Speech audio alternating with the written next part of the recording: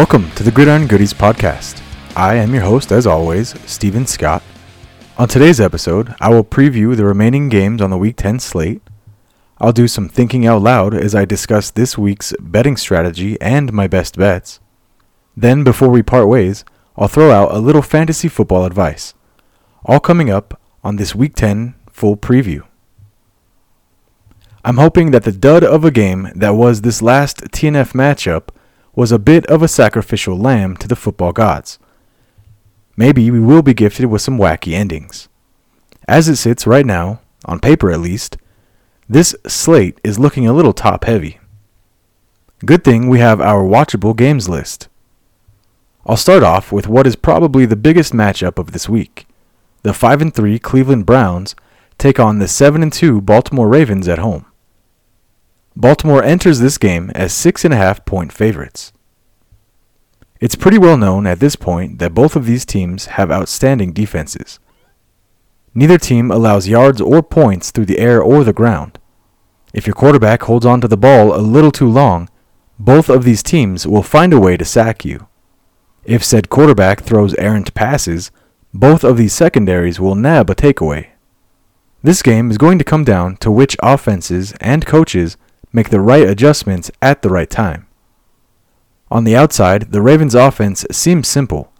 Run the ball when you can, and when you can't, throw to Mark Andrews until you can't. Rinse and repeat. While seemingly trivial, Harbaugh and his staff have always done a great job at doing the same thing, but in an unexpected way and moment. This isn't the Ravens' first rodeo, so to speak. Baltimore enters this game relatively healthy, but Cleveland does not. They are without both starting tackles. Added to the already big loss of Nick Chubb, the Browns' offense may be in for a bad time, especially against Odafe Oweh and this pass rush of the Ravens.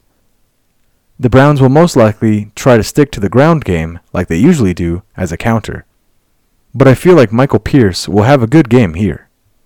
In passing situations, they'll likely need to rely on their tight ends in the middle underneath, especially with the tight coverage on the outside. Last game, I predicted that Geno Stone would come away with a pick, and in this one, I think they strike again, but this time, I feel like it's going to Brandon Stevens. Overall, I feel like Myles Garrett and the outstanding defense of the Browns won't be able to overcome the turnovers that their offense will likely have. I'm taking Baltimore to come away with a win in this one. Moving on to another great matchup, we have the 6-2 Jacksonville Jaguars playing host to the visiting 5-3 San Francisco 49ers. The Niners enter this game as 3.5-point favorites. The individual matchups in this game are going to be great to watch. There's a ton of good-on-good battles going on here. Chase Young, alongside Nick Bosa on this already ridiculous defensive line of the Niners, should be awesome to see.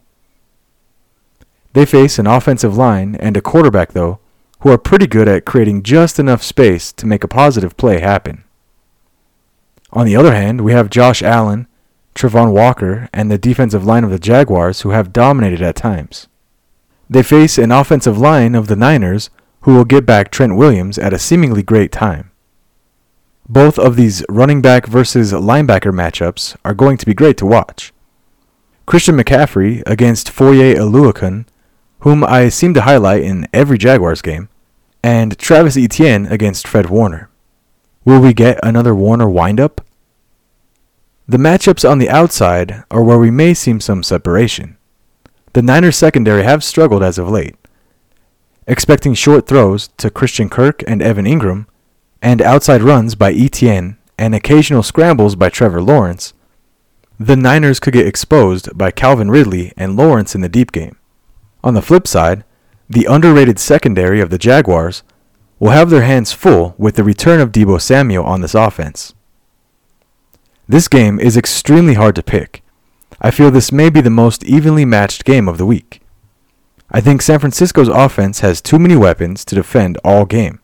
Someone is going to break free eventually. Ultimately, I'm going to pick the Niners for the win. Up next, we have the scrappy 4-4 Houston Texans visiting the injured 5-3 Cincinnati Bengals at home. The Bengals are favored by 6.5 points. Will Jamar Chase, a game-time decision, play in this game?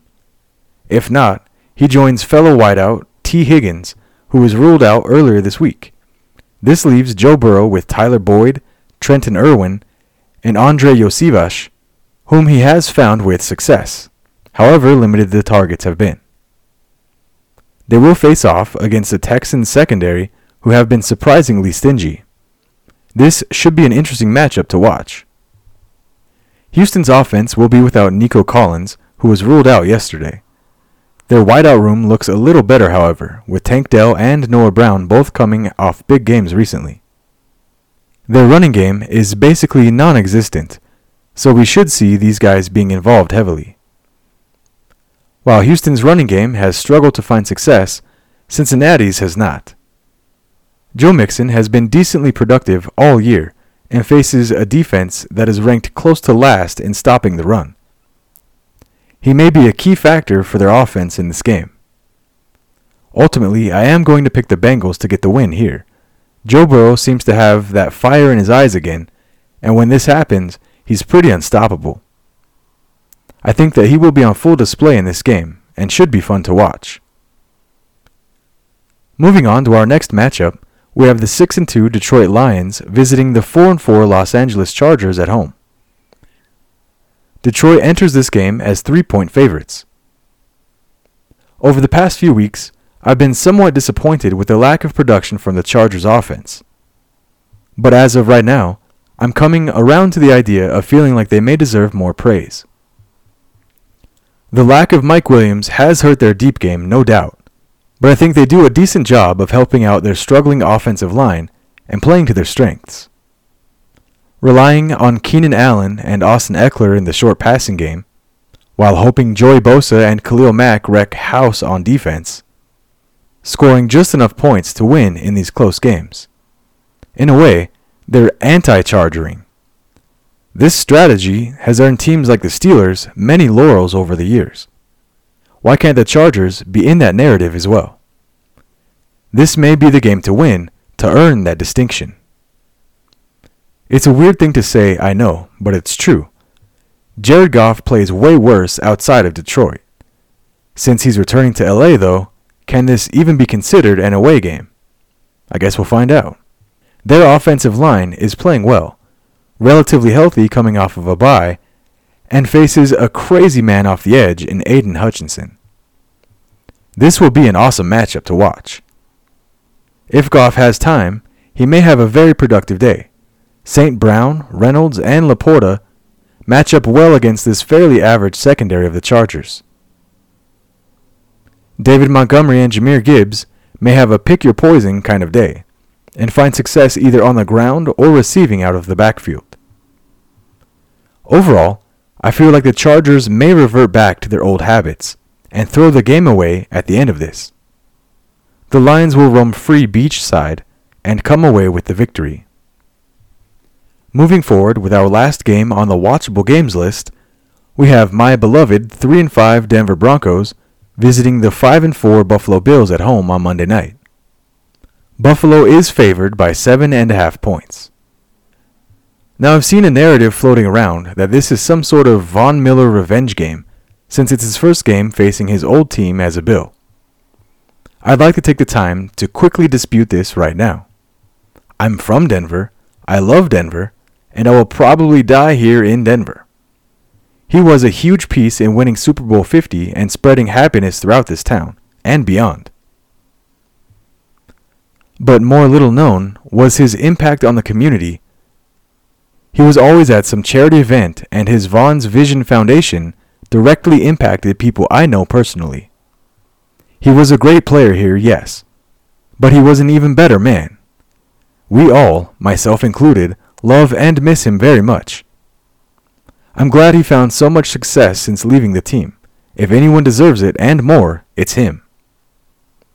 Having said that, this current iteration of the Broncos is a far cry from those of days past.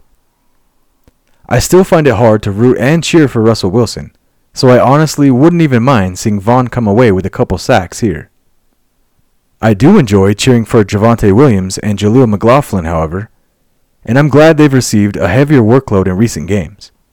They may find success against a fairly middling run-stop unit of the Bills. Their passing game will likely struggle down the field, but they could find more production in the short game with Marvin Mims and Jerry Jeudy. This game is most likely to come down to whichever defense decides to show up for Denver. If they allow Josh Allen to scramble around and get comfortable, this may be a disaster for the improved but still struggling secondary of the Broncos. We should get a solid matchup with Patrick Surtain against Stephon Diggs, and that will be fun to watch. I hope PS2 can come away with a pick here. Overall, I feel like Denver will find a way to keep this close and give their fans some hope towards the end, but ultimately, they will fall short and the Bills hand the Broncos their 6th loss of the season. Moving away from our watchable games list and directly into our speed round, we'll start first with the Colts and the Patriots in Germany. The good run defense of the Patriots against the running attack of the Colts is an interesting situation here. I feel like Minshew and the Colts will make more mistakes than Mac Jones and the Patriots. New England wins in a close one. Moving on, we have the Packers at the Steelers. The Steelers play a typical Steelers game and win with running the ball, throwing just enough to pick up third downs, and playing good defense. They stifle the rushing attack of Aaron Jones and the Packers and win comfortably. Up next, we have the Saints at the Vikings. The Vikings have become a fun story since Josh Dobbs joined the team. Wait to turn a frown upside down. I don't think their defense, however, will be able to defend the curveball that is Taysom Hill. Derek Carr and Alvin Kamara dominate midfield and let Hill take it from there. Saints win in some wacky way, probably ref related. Moving on, we have the Titans at the Bucks. Both offenses will take turns tossing wet noodles at each other. Derrick Henry and Rachaad White will alternate body blows until someone busts loose for a score. Titans are pros at these type of games and win on the road. Up next, we have the Falcons at the Cardinals. Kyler Murray returns alongside James Conner possibly, and together they make Arizona fun to watch again. The Cardinals get the win at home. Moving on, we have the Giants at the Cowboys. Dallas pins their starters against a bunch of practice squad players and wins big at home. Up next, we have the Commanders at the Seahawks. Seattle will make up for their embarrassing performance in front of the home crowd. The Seahawks win big at home. Lastly, we have an interesting matchup between the Jets at the Raiders. Was the new coach boost just temporary for Vegas, or did it have positive lasting effects on the overall vision surrounding this team? I expect Josh Jacobs and the rushing attack to outscore the downright terrible offense of the Jets. Max Crosby will have like 15 sacks, and the Raiders get the win at home. That will wrap up this episode's Speed Round. Let's go ahead and take a quick break right here.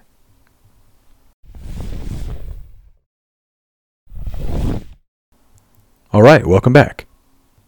Before we dive into my best bets, let's do some thinking out loud as I work through this week's betting strategy. As always, let's start off by taking a look at the most productive offenses and see if we can pick out any matchups we can work with. First off, I like the Bills' offense against the Broncos' defense, but this is a Monday night matchup, and I don't like waiting, so let's move on. Next juicy matchup, we have the Lions against the Chargers. I actually like a few matchups from both sides here.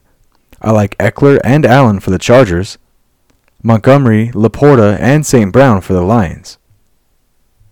The Niners and the Jaguars have some intrigue.